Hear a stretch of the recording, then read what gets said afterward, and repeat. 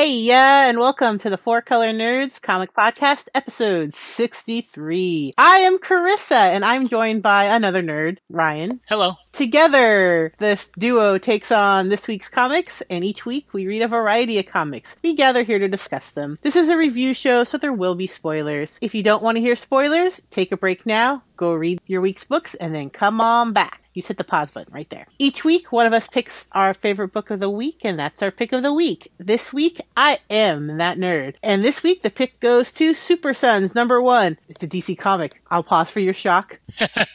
Our companion song is Bad Influence by Pink because, well, let's face it, Damian is just a bad influence. That boy is just all messed up, and I love him for it. He's the yin to the yang. Okay, so let's take a listen. I'm always on a mission from the get-go. So what if it's only 1 o'clock in the afternoon? It's never too soon to send out all the invitations to the last night. Lordy, lordy, lordy, I can't but I like to party. It's dramatic, it's electrifying. Wind me up and watch me go. Where she stops and nobody knows a good excuse to be a bad influence on you.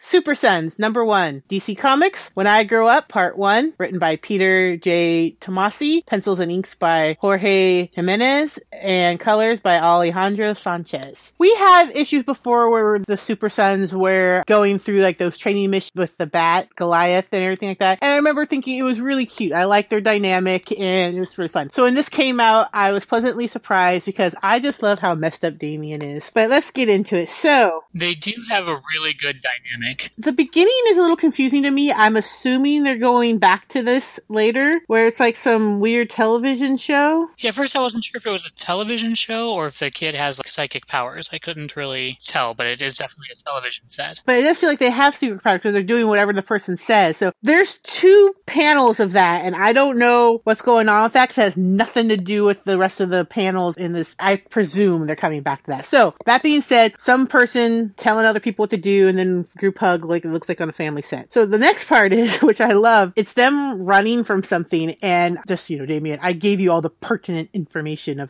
the situation. John is like, what are you talking about? There's too many. Like they're doing some sort of training. They're running from robo versions of themselves, which is pretty funny, like through the jungle, and they still having the same argument. I'm older. I'm taller. Why is your name first? You don't realize it quite at first, but Damian is riding piggyback with Superboy, and later on in the issue they bring that up. So it's kind of an interesting little loop back. Thanks for taking that from me. I was going to mention that. You're welcome. Anything? Because, yes, Johnny's walking through the snow to school, or to the bus to get to school, and there's a new bus driver, and he's like an old cranky man. He's like, where's my regular driver? And he's like, he's out sick. And he's on the bus, and there's like a boy being teased, and he steps into the bullies who are spitballs, and he's like, stop, leave him alone. And the kid's like, who do you think you are, Superman? And they totally pelt him with spitballs. I like it's kind of like a reference to those scenes with the bullets bouncing off of Superman. That's what I thought too. Bus driver's like, you sit down there, cut out that nonsense. And he's like, yes, sir. And they sit down. As they're walking the bus, they're heading up to school. John notices that the snow is a good consistency for a snowball fight. He's like, oh, let's pick sides. As him and his friends were planning that, the bullies come up behind them already like locked and loaded with massive snowballs ready. So then they start having a snowball fight. That's a good way to get out your aggressions. The bullies decide to take it up a notch and start putting rocks in, and they hit the friend that they were bullying on the bus, and he starts bleeding. And the girl who got hit, she's like, oh, my coat padded, and then they're like, oh, we're gonna get bigger rock. I love the panel where he starts lowering his glasses and his eyes start glowing red. Like he's thinking for a moment that he's gonna use his, laser vision. And then he puts them back on with like a sigh, like he thinks better of it. And so instead he starts to think more strategic, get them closer, we'll charge them. And then all of a sudden, kaboosh, like a huge ass snowball falls on them. And he looks up and it's the school bus driver. And he's like, oh, wait a second. So he tells all his friends to go to like a safer place, and he runs to an alleyway to confront who he knows what it is, and it's Damian.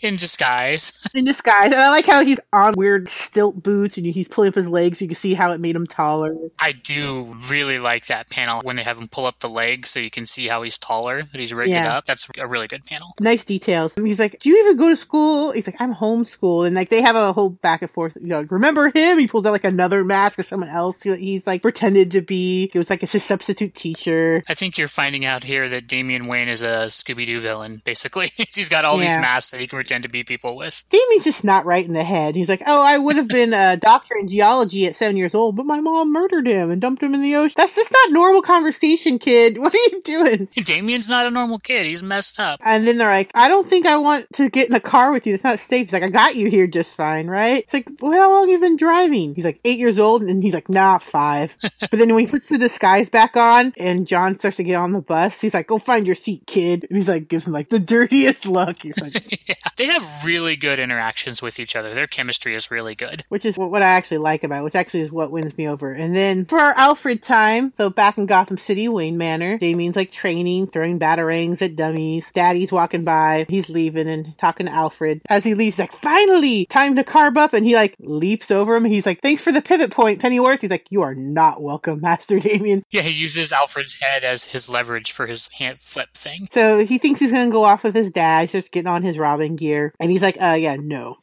Batman's not having it. Bat Dad has a moment. He's like, well, give me your word about your studies. He's like, well, then keep it. He takes off. Like, you're being unreasonable, father. He wants to go out and crime fight, and he's not having it. He's like, nope, I got stuff to do. In the, like, opposite view, we go to the Kent home, and it's the family moment. They're playing, I don't know, cards or something. I don't know, what's some sort of card game. Family bonding, and it's, like, all picturesque, you know, like you're looking at a Rockwell painting. That's exactly what I thought, Rockwell painting. And, you know, he's all calling him Jono, and they're teasing, you know, because Lois is playing them. And then they're saying how proud they are that he tried to stand up to the bullies, even though it wasn't fully effective, but the fact that he attempted will inspire other people to do it in the future, and that's what really counts. And Lois is being a card shark, and Batman, not Batman, Superman, that guy, you know, the one. He gets a call saying he has Justice League information business, so he has to go. And I do like the panel where, you know, he like swoops and kisses Lois like in a little dip kind of thing. And I do like that panel a lot. It seems like if he was having a family, that's what he would do. It's very Superman to me. That panel is also really well composed because you've got Lois on one side and his son on the other, and then him flying out as Superman is kind of the dividing line between them. It's just, it's very well done. And so then Lois takes as a hint to put him off to bed. So as he's in bed, he's going to sleep, and all of a sudden there's like a creepy voice asking him in the dark, I hope you remember to floss, Johnny boy. And he flips around, gets up on his bed, and his eyes are all glowing. I like how that panel looks with his weird frog jammies. I don't want to steal your thunder, but I really like the next part where they're talking to each other. Well, there's kind of one-upping. They're like, well, I would have dodged and put a kick in your solar plexus. Oh, yeah? Well, I would have kicked and knocked you with the left hook. You know, there's like back and forth. Seems like really realistic dialogue between kids, how they always try and one-up each other. Like, well, I would have done this. Yeah, well, I would have done this instead. So I thought that was really good writing here. That they don't sound like little miniature adults. I agree. Very realistic. And, well, it felt like sometimes when we're play joke fighting. And then the mom jumps in and everything's fine. He's like, oh, I'm just on my laptop with my boxer frog jammies. She's like, well, it's bedtime. He's like, night, mom. He look kind of face. And like Damien's just hanging outside the window upside down. Damien is a creepy little guy. That is true. I always picture him when he does the scary voice, like trying to imitate Batman's voice. So I always hear like a little miniature, like prepubescent Christian Bale trying to give his scary voice. But it ends up sounding like kind of like Cookie Monster in the process. Yeah. And he's like, well, you know, since your home away from home is Metropolis, I decided to do some investigation. So basically he lures and convinces Johnny to sneak out because that's the meaning of being Superboy. They forget about bedtime and they have to be actually super. He's just being a bad influence. Come be a bad boy with. So they're jumping through Metropolis, and, you know, that's where the I can't believe you can't fly, the thing we mentioned before. They also, when they're swinging through Metropolis and jumping, they have a total homage to The Dark Knight, where there's the classic lightning strike with the silhouettes of Batman going across the sky, but in this case, it's Robin and Superboy. It's a really cool panel. They do a lot of really good artwork in here. That was one of the reasons why it's my pick of the week, is I really enjoyed the artwork. I thought it was really good. And it's really fun. So when he's at school, Johnny's jeans had like patches on the knees and like were reinforced, but when in his Superboy costume, they're all ripped up and torn. I thought that was a neat little flip touch. It's like the well-dressed boy, but when he is in his alternate disguise, he's tattered. I don't know why he thinks that's a... Hey, glasses work for his dad. Disguises aren't really the Kent thing. So then after that panel you mentioned, that's where the piggyback line happens again. And so basically Damien is taking him to go and check out LexCorp. The LexCorp building is just glass, and they're kind of like just stuck to it, or at least John is, and then Damien has his hook. And then up behind comes Lex in his like Superman robo suit, and he's like, can I help you with something? And then that's where it ends, and they're like, oh. And I like it. John's like, hi, and and Damien's just like, I'm gonna get you. Like murder face. Damien's ready to fight. John feels bad about getting caught doing something wrong. Yeah. They're a really good dynamic with each other. I really enjoyed this. The artwork is really strong. I love the little details. I like how Damien was this horrible child. And John is pretty cute. And they have a realistic kind of banter between them, which I think really makes it kind of endearing and a good read. I'm normally not a big DC fan, but I really like good art and I really like good dialogue. And I just find Damien very interesting, the way that they've been using him. I think Peter J. Tomasi is really good at writing kind of like a heartwarming Superman. And in here, he's able to take that same ability and he adds in Damien to kind of counterbalance it. And it's a really wonderful mix. It's a really good comic. I gave it a 4.5 pertinent informations. I gave it 4.5 Let's Be Super. So we're still in the DC universe, but we're with Batman this time, the regular Batman. Batman number 17 from DC Comics. I Am Bane, Part 2, written by Tom King, pencils by David Finch, inks by Danny Mika, colors by Jordi Belair. Bane is coming to Gotham to try and get the Psycho Pirate. Yeah. Because the Psycho Pirate is basically detoxing him, but Batman needs him to help save Gotham Girl. Correct. I got that. It's I didn't know who some of the bad guys, the villains with Bane were, and I was like, am I supposed to know who that is? I don't know who, those guys are either. Caw. I got the caw was supposed to be a clue, but I'm like, who the hell is that? Well, that's his bird that is like his falcon that he's doing. So it opens up with Bronze Tiger, who's in like some Fleabag hotel going through detoxing. Like he's got the shakes and the sweats and it's like tossing and turning at night and there's someone like pounding on his door and you don't really see who it is. He opens up the door telling him, I'm here, like you can stop knocking. And you hear that caw, which you mentioned before, which is like your first clue. And then he gets shot in the stomach. I liked in Tom King books when people get shot or there are explosions, they're really realistically done. Like that looks like a nasty gut wound when he gets shot. Then you have Superman is going to his Fortress of Solitude. I like this because Batman's already chilling inside the Fortress of Solitude even though it was locked and like Superman had to unlock it.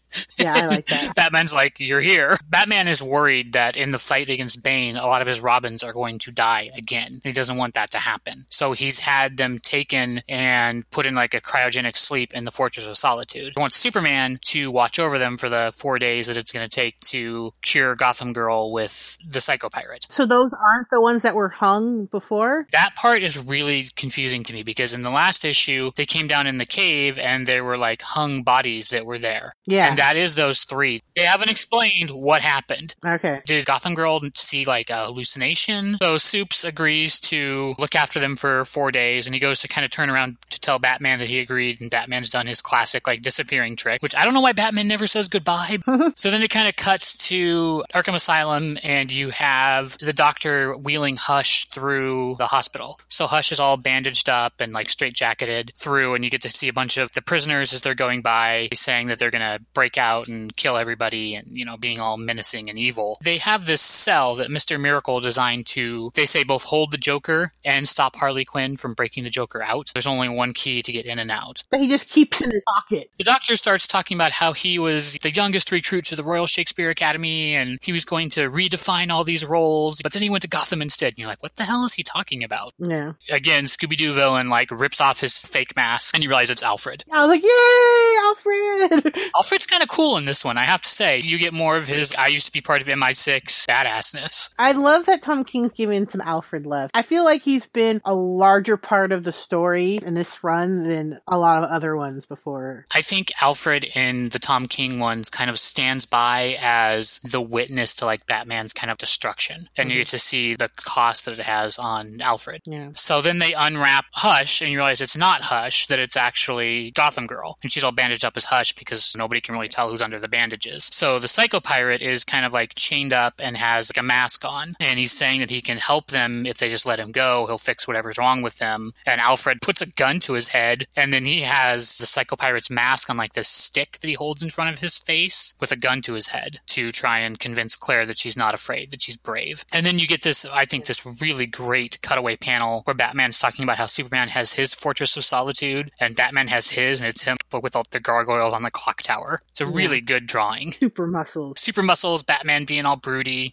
standing guard outside of Arkham Asylum. And then you cut over to this orphanage, the orphanage that got burned down that Catwoman has talked about, and there's this blonde lady standing there, and then this guy comes up and starts talking to her about how they want to tear down the orphanage and build a memorial to it, but they can't because there's all these cats around. No matter how many of them they get rid of, there's always more of them. Like someone's there, like taking care of them. And he's like, it's not that hard to get rid of cats. She's like, it's not. And then he kind of winks at her and whistles, and that's that bird, which is where you get like the caw from earlier when he shot him, appears and he shoots the lady. The hawk is like chasing down cats, right? There's actually this really cool panel where he goes over to the blonde woman and takes off her wig, and you realize that that's Selena Kyle. That's Catwoman in disguise. And while he's doing that, the hawk is ripping into this cat and eating it while it's alive. So it's a nice little image of, the hunter catching the cat in both panels. It's kind of the technique they have with the Psycho Pirate, the mask on a stick with the gun to the Psycho Pirate's head. And he's going to be doing these therapy sessions with Claire, trying to convince her that she's not afraid, which is what he did to her before to turn them both kind of insane. And now he's undoing what he did. It's really creepy, and you can tell kind of how frightening it is to give him that power to be able to control people's minds. Could use it to do pretty much anything. Like, this is why Alfred has that gun to his head and is not actually looking at him. He's standing behind him. So if he starts telling Claire, kill the butler or something like that, he's going to put a bullet through his head. And the look on Alfred's face definitely tells me that he is prepared to do that. Yeah, he looks very tense. So then you get Psycho Pirate saying to her, you're very brave. You're very brave. Which goes back to, in the I Am Gotham arc, that you are very afraid. In previous issues, it's always been that Gordon is trying to quit smoking. It's kind of this running theme throughout it. And he's talking to Barbara on the phone, telling her that he was going to quit this week. And she's like, what are you talking about, Dad? I thought you already quit. And he's like, no, I mean, I already quit this week. He has a pipe that he's doing. And she's like, are you lighting a cigarette? And he's like, you think I would be lighting a cigarette while I'm talking to you on the phone? And then he drops the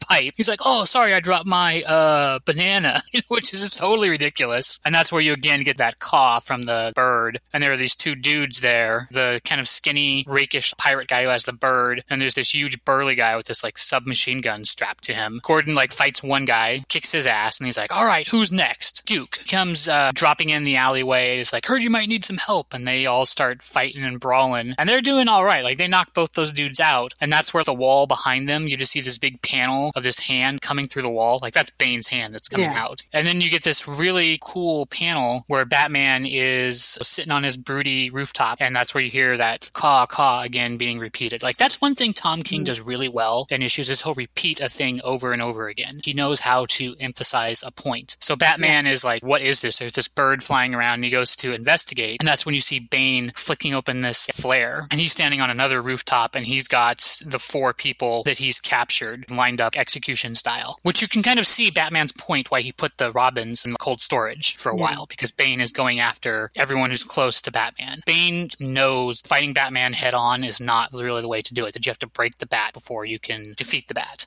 He's done it physically to Batman before, and now I think he's going after all of his emotional ties and support. So you get these kind of cool panels of Batman and Bane mean mugging each other across rooftops as they're getting ready for the fight. I've been looking for this run by Tom King just because all the stuff with Catwoman and just Bane, that whole running, like you were saying, the caw, it just shows they're just staring at each other. There's nothing else going on in their world. Them staring at each other with this bird making this sound. I think it really shows how everything's falling away, and just that sound of that bird is just all they hear while they're intensely staring at the situation. It's like in the Western movies where the gunfight happens. I would not be surprised to see a tumbleweed go rolling past these guys as they're staring at each other. It's intense. And then there's that panel that's just Bane with the close-up of the flare above his head with the caw. That one's drawn really well. No, I just really like his storytelling and the intensity. Maybe because there is a more of an emotional play going on, I find that more interesting. Tom King balances really well. I've talked about the very realistic violence and brutality of this Batman. This Batman is a very brutal run, but he also knows the emotional impact and truth of Batman, why he is the way he is and what that means to him. So he can hit both notes really, really well. I will give this 4.5 caw.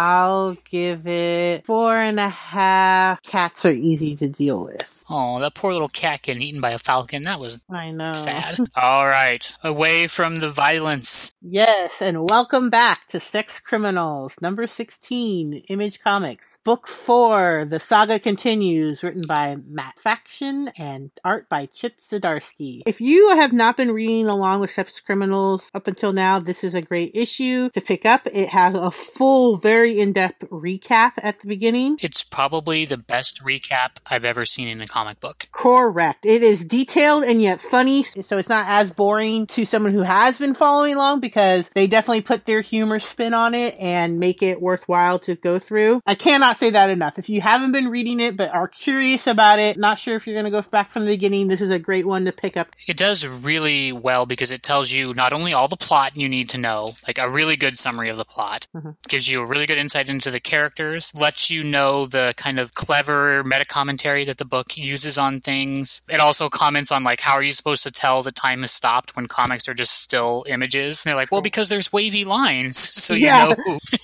the time has stopped somehow. So then after the summary, we pick up with them, with John and Suze and everyone, his doctor, all of them, talking to the other people who can go into the quiet or come world that they found off of the Sex Cops files. And one of them is the hentai anime guy, and the other one is, I don't know who that one is, but she has, or he, I'm not sure what, I think it's a she. I'm going to say she. I don't know if you remember the issue they had with the person who was asexual. That's that person. They are not having it. They basically, she tears apart John's reasoning and his plans and his ideas, saying why you cannot go after Kegel-Face, is, you know, how much it puts them all in danger, and basically how stupid he is, and tears apart any sort of plan or argument that they have. He gets in a huff and a puff and he storms out, which Suze gets very upset about that, and she takes off after him. I actually like her reasoning. You left me there. I had to apologize for you. You're being an asshole. I thought that was a really good series of panels with their conversation. She's like, we're a team and you left me behind. You don't leave a man behind. If you want to storm out, we leave together. Don't leave me there to apologize and make the awkward exit while you get to make the cool exit. Really realistic and true. In the recap, they go on to say how a lot of this book has to deal with communications and the difficulties in communications in relationship. To see one played out where it was actually being really well put right after that, I think is really important. That's one thing this book does really well. You would think a book that is as ridiculous as People Who Bone to Be Able to Stop Time is, that this book actually has a lot of emotional truth in it. It is actually a very realistic book in the way that people interact with each other and their relationships. It felt so true and so natural. They're walking off and she's like, all good couples have common goals together. I saw it on like a blog. So she wants to sit down and write this goals list of things they want to do. And he's like, you mean like what stuff? And she's like,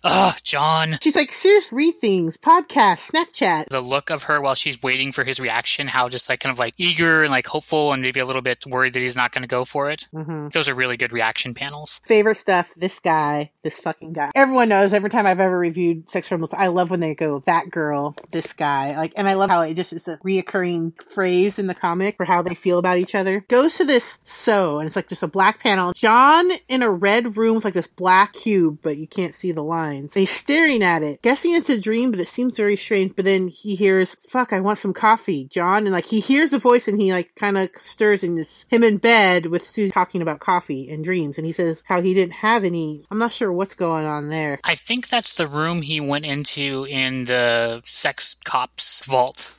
He is having a dream, but he doesn't want to talk about it. First of all, the Hamilton poster on their wall. Way to represent, guys. She's like, but I have my markers. And she has everything set out. And he's like, fucking nerd. That little like grin on her face. Such a cute interaction. Again, so real. She's adorable. Yeah. So the back and forth about the markers. So then eventually she turns it into a strip poker. He gives her one idea that aren't butt stuff plans. They're like actual things. No, she put that down as one of their plans. You said put down stuff we want to do, and that's stuff. And she's like, fair enough. You always reference how motion through panels reminds you of the Family Circus, where the little live show in their truck is the raunchy version of that. This is like the X-rated Family Circus. Their pathway to all the sex positions and where and when, and the little squiggly lines to show you how many times they stop time. So I thought you would like that. I was like, how many times has he ever mentioned this? And this is almost exactly, it actually has the path. This is clearly the Family Circus path they're using. This is where you get a lot of the sex and sex criminals happening this issue. It's like a real couple, eating naked on a couch, eating your cereal, reloading your energy, and then just talking and working things out. I like the panel where he's sitting at the desk writing out his goal or whatever, and she's just kind of standing there like sipping the coffee, like leaning in the doorway watching him. Oh, you like that one? I like the one where she's wearing a costume and throws a dildo at him as he's running away. They don't come at the same time, right? So one of them stops time and they're like screwing with each other. Yeah, they're in bed and they're spooning, and she talks about how she hates that. Spooning, it looks sweet, but it never lasts. Someone needs a drink or have to pee, or your arm falls asleep, but then she falls asleep, and I like how it shows the panel like from night to morning, and she wakes up and he's still there. She's surprised that he stuck through it. Like, she said something, and he's smart. He didn't put his arm underneath her head. He put it on top so it doesn't fall asleep. He was listening. It ends on a very frustrating note for me. And then, wow, we have so many letter daddies in the back. It's not even funny. They're pretty good. One of the better parts of the issue. Definitely do not skip past the letters page. It's its own thing. This is a perfect jumping on point. I gave it 4.5. Susie throwing dildos at John. I gave it 4 That Girls. Alright, so we have Captain America, Steve Rogers, number 11, written by Nick Spencer, pencils Jesus Saez, inks by Scott Hanna, colors by Rachel Rosenberg. So this one, again, with most of these Captain America panels, you get the past and the present together, tied together with some kind of thematic bond. And in this one, it's Steve, his skinny little self at the project, getting an injection by a nurse, and he's talking about how we all like to pretend that we're strong and independent, but really when things go bad, you need friends. And that's when the doctor comes in, and you think maybe he's talking about how he's going to become friends with the doctor. And the doctor's, trying to set him up on a date with the, hot nurse, and that doesn't quite work because she has a boyfriend. So he has Steve come over to, listen to records with him and be bored by his old stories. And then it kind of cuts to the funeral of Jack Flag that everyone's at. The Guardians are there, Groot's in there in the corner, and Rocket's, in his little suit looking super raccoon sad. I was really struck by that, actually, how sad he looks in that panel. He owns a suit? When he went to the funeral one, I don't know if you remember where the guy kept pretending to be dead. He had a suit then, too. That's right. So, all the superheroes are there, kind of in their normal clothing. And you have this panel where Steve Rogers is talking to somebody, and he's telling them, it's time to tell them the whole truth. He's not talking at the funeral, though. It's two kind of present-day scenes that are intercut with each other. So they're kind of, walking along, and now that Steve is, the director of S.H.I.E.L.D., he's having conversations with people. First he's talking with Rick. He has a job for Rick to do, and Rick doesn't want to disappoint him because he's Captain America. And then he goes and he talks to Peter Quill, to Star-Lord, to try and get him to go talk to Carol and convince her that this space shield is a really bad idea. And he's like, I thought you would like this. He's like, well, Carol, once she gets an idea in her head, not going to back down. Here you go, Star-Lord. So he's using all the, resources he has at his disposal. Then it kind of cuts back to Steve and the doctor, who in the regular timeline is the one who actually performed the super soldier formula and gave him the injection, and then gets killed by Hydra or Nazi agent at the end of it. In this one, though, Steve has been sent to assassinate him. So there's this scene where he's in the kitchen holding a gun to the guy's head, and the guy's trying to talk him down, saying whoever is making you do this, you don't need to do this, you're stronger than this. And you think maybe this is going to be where you see that he's twisted Hydra's kind of programming, but not really, because he tells him to shut up, he has to do this, and he's very sorry. And then there's a gunshot, but it's not actually Steve who shot the guy. His friend, Helmut, Baron Zemo, showed up and saw that Steve was having his moment of doubt and shot him for him. And he tells Steve that they have to use this 1940s colander with batteries attached to it to rip the secrets out of the guy's mind, and that he can't be here when everyone arrives because they can't know that he failed in his mission, that he has to be the one who shot the guy. It looks like the helmet from Back to the Future that Doc Emmett wears. Yes, very much so. So he kind of thanks Baron Zemo for being there to help him, and that the program is still going to continue because they have a Hydra agent that they captured who's Armin Zola, who's going to continue the project. But Armin Zola is still loyal to Hydra. And then you realize that the person he's been talking to, trying to tell him that it's time to tell him all the truth, that it's Baron Zemo that he has in this cage. That he's been telling him all this stuff, and he's like, I know this sounds crazy, and you think I've maybe been mind controlled, or the Cosmic Cube has done something to me, and you don't actually have these memories, but I do. And I know that they're true. Which makes me wonder, did they actually alter the timeline, or just Steve's perception of the timeline? That makes it a little fuzzy, right? Because if what he's remembering actually happened, then Baron Zemo should remember also. Yeah. But he doesn't. So he's talking to Zemo how it's weird that Baron Zemo is battling the Red Skull for control of Hydra because he's not supposed to have had anything to do with Hydra, but that doesn't make sense. But if you accept Steve's timeline, it does make sense. And they talk about how Baron Zemo has rebelled against what the world has told him he's supposed to do by making the Thunderbolts because he's not real in his current form. He's not really what he's supposed supposed to be. So that was kind of interesting. And then you get Steve is talking about how I'm asking you to trust me, that this crazy thing that I'm telling you is true, but it's time for me to show you that I trust you, that you're my brother and my best friend. So he kind of lets down the cage, and there's this moment where they're kind of staring at each other, and you're like, is Baron Zemo going to attack him? What's going to happen? But they end up actually like embracing each other, like a nice big bro hug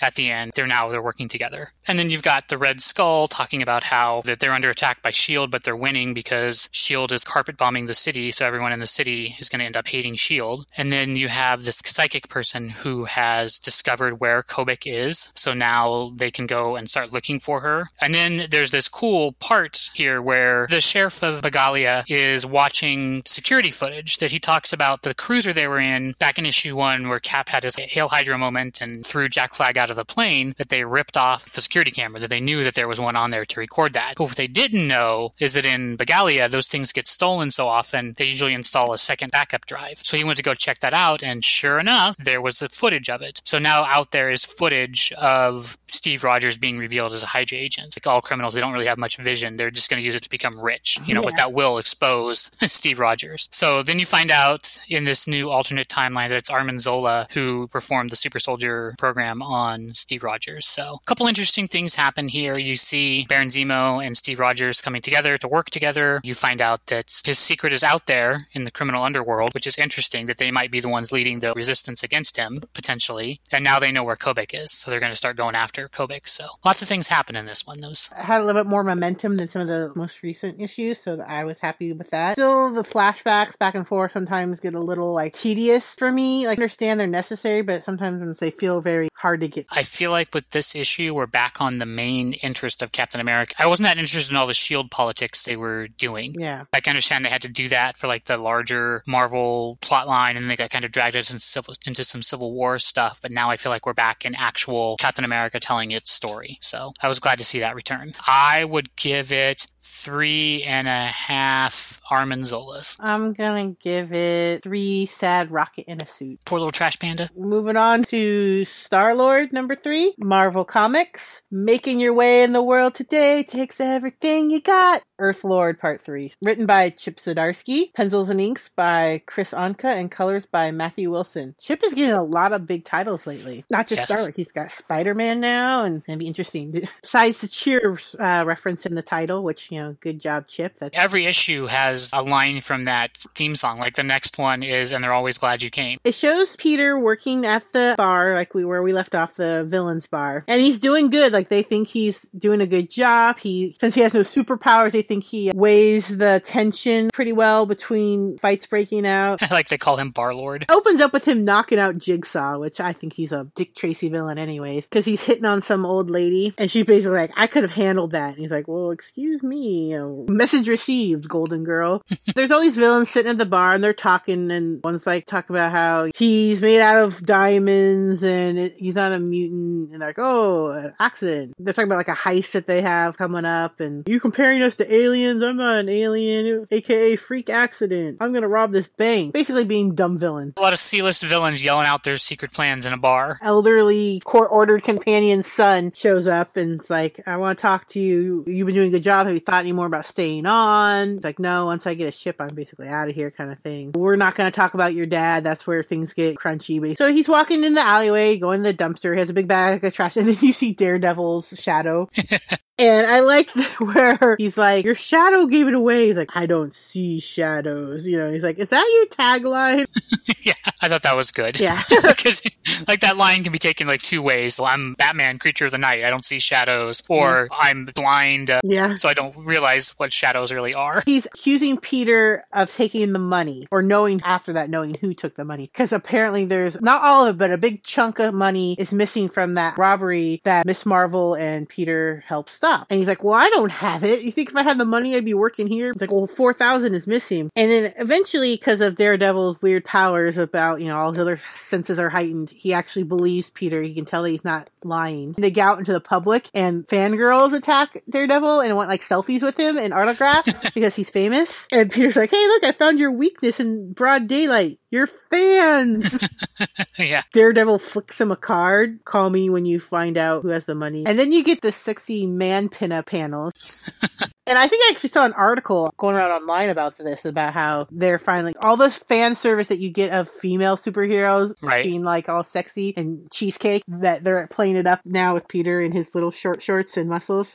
So it's him calling Kitty and basically trying to apologize or start a conversation, and him just being very awkward and not knowing what to do or say. Leaving one of those horrible, awkward phone messages. He sees another shadow. He's like, he thinks it's Daredevil again. He's like, just leave me alone. And then it ends up being his sister, or his half-sister, Victoria. And she totally like cracks him, craters him into a wall. And she says she wants to kill him for ruining everything Sparta, everything that he did. But then she sees that he's so pathetic and ruined that he wouldn't be like a valiant kill. And so she has to wait for him to pick himself up and like be better before he's worth her hunting him down and killing him. And it shows him back with Edmund, the old man. And he's telling him everything, just like about his sister and his phone call with Kitty. He's like just chatting him up and all his problems. And he's like, these are strange problems to have, son. Yeah. What? And he's like, you've had some deep wounds and they affected people, but for right now is an emotional distraction. Let me get you some ice cream. Grandpa solution. Let's get some ice cream. Soft serve. He's like, it's a beautiful combination of oil and chemicals. Somehow it exists in this world of artisanal delicacies. Two, please. And then he's like, let me pay for it. And that's when Peter is hinted at when he sees the big wad in Edmund's wallet. Yep, fat stack of bills. And like his face, he's eating ice cream and it's like, like the big eyes. Like Peter's putting two and two together. So he takes him back to the retirement community, and they're talking about how, like, you know, the people who work there don't really like him. And then he starts talking to him, like, confronts him about the money and saying how, like, they thought I took it. And, like, he's like, it didn't hurt no one, and I'm old. Right. He gives him back almost 3,200 of it. And he's like, oh, there goes my tips from last week, because Peter's going to make up the rest of the money, so it's all returned. Right. He's been working because he needs that money to pay back the fees that he owes on top of the community service. So then Peter's sitting in his little superhero, hanging over the ledge, feet down with a paper bag. Daredevil's like, I got your message. He's like, so you found the money that your friend mistakenly took, with all the like quotation marks around everything. He's like, I believe you, call it a sixth sense. He's like, I'm gonna need a name. And Peter's like, and that's not part of the deal. You know, the guy's like 100 years old. It's like a midlife crisis. This is where Daredevil's kind of a jerk and like a little bit too much of a stickler. I understand he's a lawyer and he wants to prosecute to the fullest extent of the law. You already gave Peter a chance to get it right. You don't really need a name. He's like, you don't understand the law. You can't just return the money and everything's forgiven. Yeah. But he does agree not to go after the guy because he's old. So eventually Daredevil comes around to being a reasonable person. And Peter does give him the name. Then he's like, wait, did you say Edmund Allen? I'm guessing that's like some foreshadowing that Edmund Allen is not who he pretended to be. Jumps back to those C-list villains who are being dumb in the bar. And it says elsewhere. And it's the Diamond guy. And he is locked up tight, like metal girder bolted across his neck and down. And someone's telling him how dumb he was for being so chatty and spilling all his secrets at the bar. And like, this person has been waiting all this time for someone to do just that. So that she can swoop in and do the crime before they do the crime. Yeah. But then he's like, wait, I can't feel. And then it changes panels where Black Cat cut off his leg, his diamond leg. So now she has a huge honking diamond. But he's still alive. So it's very sad and scary. Yeah, he's being tortured, having parts of himself cut off because he is pure diamond. I just really like Chip Zdarsky's writing. I think he's very funny and natural. I think he's becoming a much better writer than he was in the past. He's a good artist. He's a good writer. This is funny. It's an easy read. When I say easy, I don't mean it's simple. I mean, it flows really well. I think there's definitely certain characters that lend to his style, and yes. Peter is up there with it. So. Like, you want him with Star-Lord, Howard the Duck, Spider-Man. Like, you want him with those kind of quippy, offbeat, quippy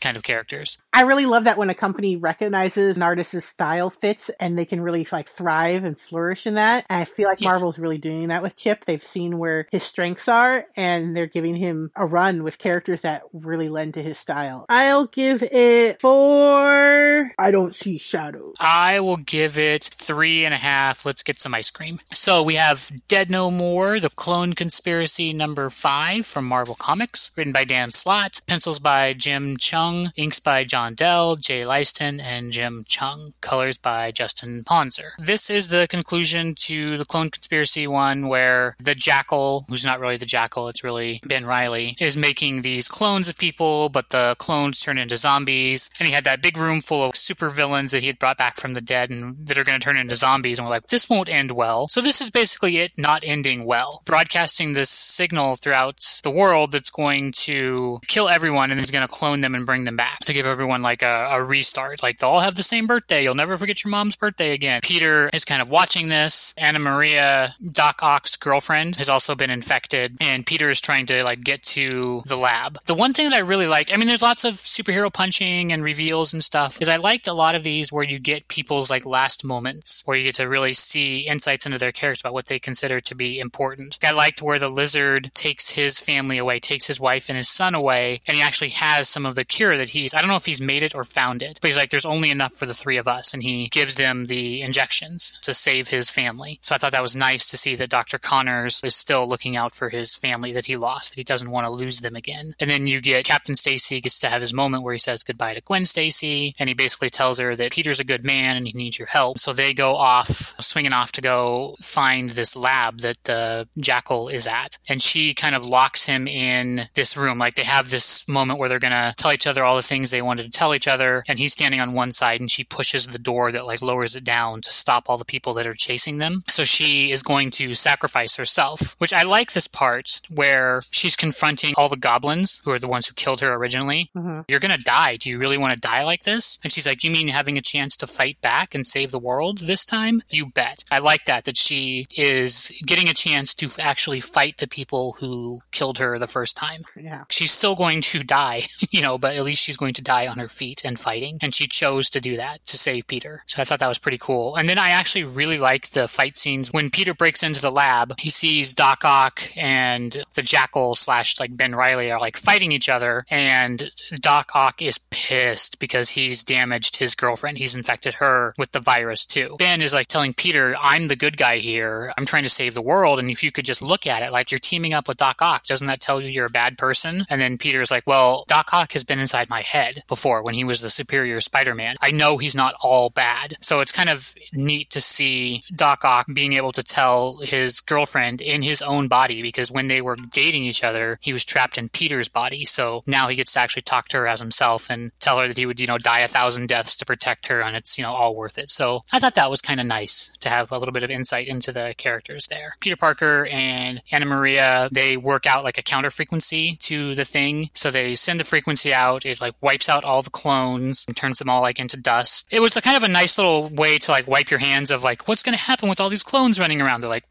nothing, because they're all destroyed. And I'm hoping, because in order to do that, he had to use all of his Parker technology and kind of like fry it. So I'm hoping this might be a way for them to reset Peter Parker being the rich billionaire Tony Stark type, because that sucks for Peter Parker. I do not like that. I agree. So if this is what they use to wipe it away, I'm all for it. I don't know if that's actually going to be the case or if he's going to rebuild or what, but I hope that they get rid of that stupid part of his character.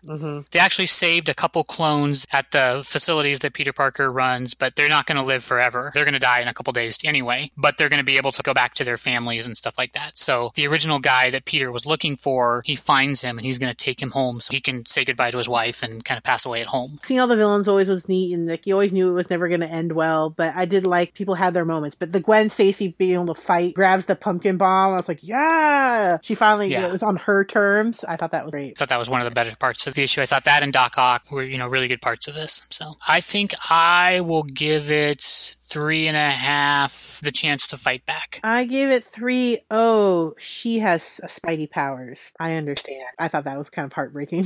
Batwoman Rebirth #1, DC Comics, written by Marguerite Bennett and James Tynion IV. Pencils and inks by Steve Eptick and colors by Jeremy Cox. So this one has a little backstory showing of what's going on with throughout the years. Kind of introducing you to the Batwoman character. Yeah, so you get a lot more information. It shows her growing up and what happened to Kate, which is very interesting. So it's very helpful. I guess that's the point of Rebirth. It shows that she had a twin sister and her mom and what happened to them and how they were grabbed. And those dark panels with just the text are just, it's pretty dark and messed up. Just like, but I think very powerful. I love it when they use this black panels really well. Yes. This is one of those examples of that. I think it's, and then how the last black panels just pulled away in the corner. Oh, so good. And then where they're carrying her out of the room with everyone like shot in the head and they're like, don't look, honey, like stay with me. And then when you see that panel of her dead sister, Yeah. it's really effective. Not a lot of words, but you know everything that happened. And so then it jumps in her age, and so then it shows her at West Point and her fighting and like getting teased. One of her first big romances. Fighting and flirting at the same time. Yeah. Someone in the military higher up noticing. And then it jumps again where you see that she was court-martialed. They accused her of doing a uniform code violation, and so they're like, you can just tell us that this was a misunderstanding. It'll never happen again. We'll forget it. she quotes to them based on what she was taught. A cadet shall not lie, cheat, or steal, or suffer others to do so. And she's like, I can't. And these are countermixed with her being like drunk and playful, like at some like rich like yacht party. And then she goes, I'm sorry, sir, I can't. I just says I'm gay. And so that's how you see how she got kicked out of the military. And then it goes off to like the coast of Malta where she's hearing things and she wakes up and she thinks that there's someone out to get her. And she runs into, I'm going to say her girlfriend at the time.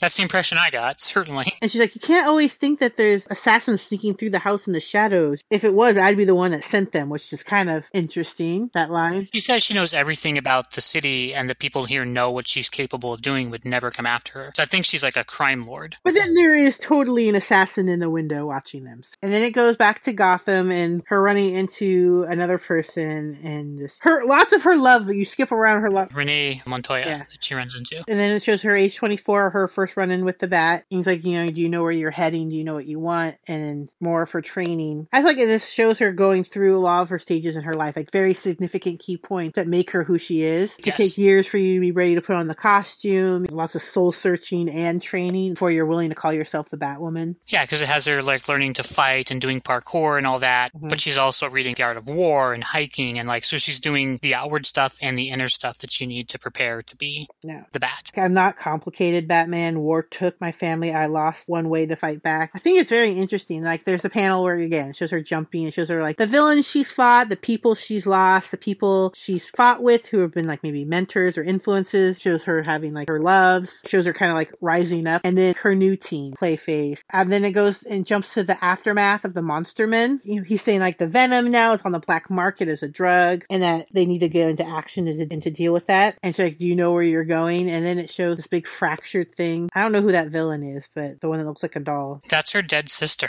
Oh, awesome. Good times. And so, like, all these people, like, questioning her and, like, the negative, I think it's, like, the negative influences in her life that she thinks she's facing. It's very kind of like a psychological thing. You know, like, everyone's asking her where she's going, like, what she's doing. Are you leaving?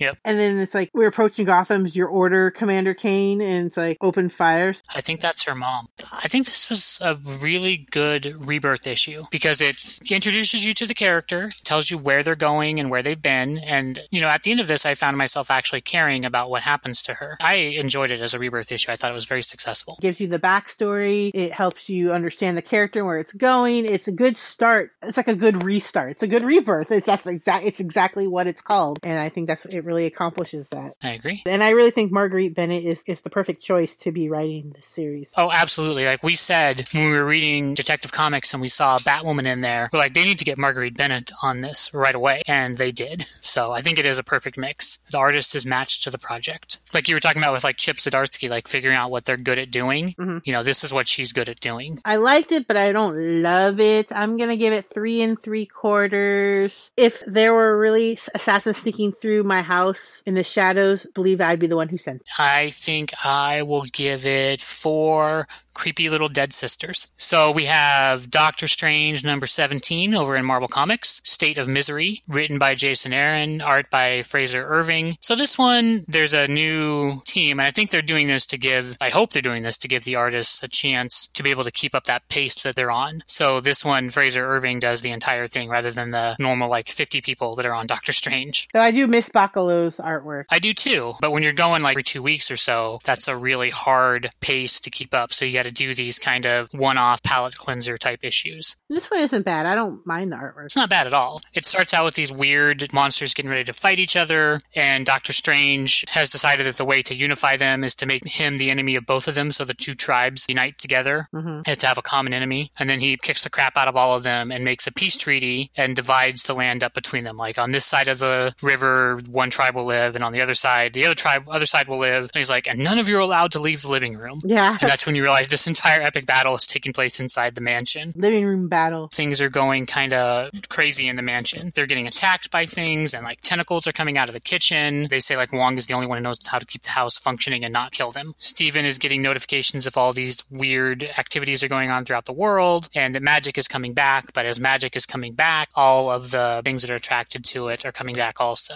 And you see Wong and Mr. Misery, that Mr. Misery is trying to take over Wong's mind, but Wong is resisting him as much as he can, but he can't resist him forever, and then he finally kind of like gives in. And this is the part that I thought was really kind of fucked up here. I guess I shouldn't skip past the bar with no name. So at the bar with no name, Man-Thing shows up. Doctor Strange is in the bar telling everyone they need to find Wong, and Man-Thing touches him to show that he's like afraid, because the touch of Man-Thing will burn you if you're afraid. And then Man-Thing takes him with him to the swamp to go fight some like vampires, some Nazi ninja vampires. Yes, Nazi ninja vampires. So that's why I love that Doctor Strange. They just come up with these wackadoo things. Doctor Strange and Man-Thing defeat the Nazi ninja vampires. And then Mr. Misery and Wong go to visit people that Doctor Strange, as a mortal doctor, has helped with like his brain surgery. They bring like the tumors back. So these people show up all at the hospital, and in the hospital they try and do a surgery to remove the tumor again. But when they cut into the first person's skull, like they say the tumor fights back, and you see an image of the operating room just drenched in blood. Yeah. And there's like scratch marks all along the wall and everything. So clearly it did not go well. So Doctor Strange is going to go in and try and operate on all of these people, but he needs assistance to do it, and he brings in Thor. I'm guessing Thor is going to be fighting the things that come out, and he's going to be doing the surgery. You get a little Thor, Doctor Strange team up here. The art is definitely different than Chris Bachalo's art, but I don't think it's bad. It's a little painterly, but it gets the job done. I'm very used to seeing Bachalo's art for this, and I associate it really closely, but it's not bad. It's kind of dreamy, like hazy. Yes. It goes well with Doctor Strange. So used to Bachalo's artwork right now. Nazi ninja vampires. I love where he's like, "I'll give you credit for originality, and your rogues there, Manny." Yeah. When they show the lineup of all the people with the tumors, it is not pretty looking. No. Distorted skulls and pulsing tumors, and yeah. It's not good. Mr. Misery is definitely living up to his name here. You're also hitting on his pride. That was his accomplishments. That's what his work. Those were the things he could show off that he did back before he was magical. So interesting attack on him. I think I will give it 3.5 Misery has happened. I like it a little bit more than you because I think there were some really funny parts and I thought it was a very interesting attack. I will give it 4. I like a good witty quip as much as the next costume jerk. All right, ride us out on the storm. Alrighty. We have The Wild Storm, #1. DC Comics, written by Warren Ellis, pencils and inks by John Davis Hunt, and colors by Ivan Placencia. Yes, we found out why the Clean Room's artwork changed, because John Davis Hunt went and started working on Wildstorm. And you can tell his artwork right from the start. Yep. Some of those characters look exactly like they walked out of Clean Room. Which is a very, very good thing. We've been telling people to check out Clean Room for a long time, and I hope when people read Wildstorm, they'll really like it and they'll go back and check out Clean Room. This was a front runner, another DC comic as my pick for the week. But I think a lot of part that I really loved about it was the artwork. Story is good, I'll get to that, but the artwork, John Davis Hunt, really drew me in and made me love it so much. His art is so crisp and clean, and the people look perfect in here. Start off with a woman with short blonde hair, like white blonde hair, looking in like a dirty bathroom mirror. Blood on her, she's washing blood off her hands. That's a Zealot. So to those of you who have read Wildstorm stuff before, Carissa, you haven't read any Wildstorm comics, right? Correct. So things like Wildcats, Stormwatch, The Authority, Gen 13, all of those are in the Wildstorm I've read family. Gen 13. So there's a lot of characters in here from those things that you may not recognize. So then she goes Zealot to Division. An interview went badly, sent in a cleanup team because there is a dead guy here in a toilet. Just because I watched the Magician show, when it pans to the guy with the 8 fingers, I was like, hey, that reminds me of the Beast. So she's cleaning up and she leaves, and she's going out up the stairs out of this like sub basement, and she's like, Zealot out, and she runs into the cleanup team and like, we're in a field, call me by my name, and Custodian Bravo. And that's when we see the girl who I think reminded me of Clean Room. Doesn't she look like the main character? She does look like the main character from Clean Room. That's Voodoo. I mean, I know who all these characters are, so I'm like, oh my god, that's Voodoo. Like I have those moments when I see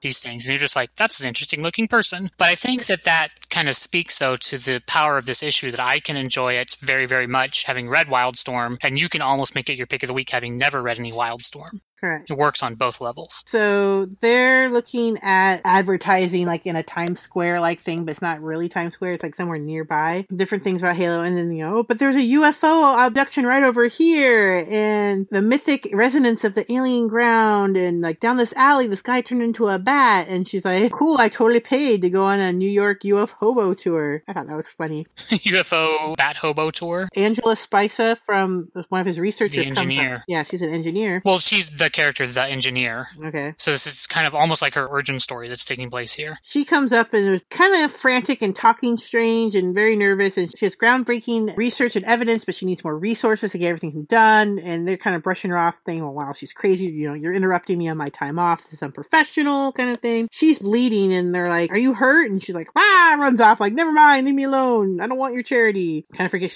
She's acting kind of crazy pants. She's having a hard time. Yeah. And you find out why later, but I won't steal your thunder. As she's leaving the coffee house is when you also see Zealot again leaving. She's like, it takes all sorts. So she's walking along around by the Halo building, and someone's like looking up, and she's like, almost runs into them, and she's like, sorry, what's going on? I think I saw a flash of light, and then way high up you see a window break and a man fall, and there's a body falling out of this building. Is anybody gonna help? And all she sees is people with like cameras up videotaping. No one helping, no one calling for help. Right. And that's when she says main engine start, and then pain and anger and pain, and she's tearing herself apart and turning into, robot. I like that whole transformation sequence. And she launches up and she saves the dude, which is, is he like a CEO? Jacob Martin. He's the CEO of Halo, and you find out more about him as the issue goes on. So she puts him back into another window and sets him down, and she's bleeding through there, and he's like, can I help you? She's like, I don't think anyone can, and she takes off. So he makes a phone call saying that Michael Cray from IO just tried to kill him, and there's something new in the world, and wake up the cat. Wildcat! Woohoo! And then you see lots of news going on, like them trying to identify her and what's happening, and a lot of the outward-facing story that they tell to the media about what's happening, and then after that you see a lot of like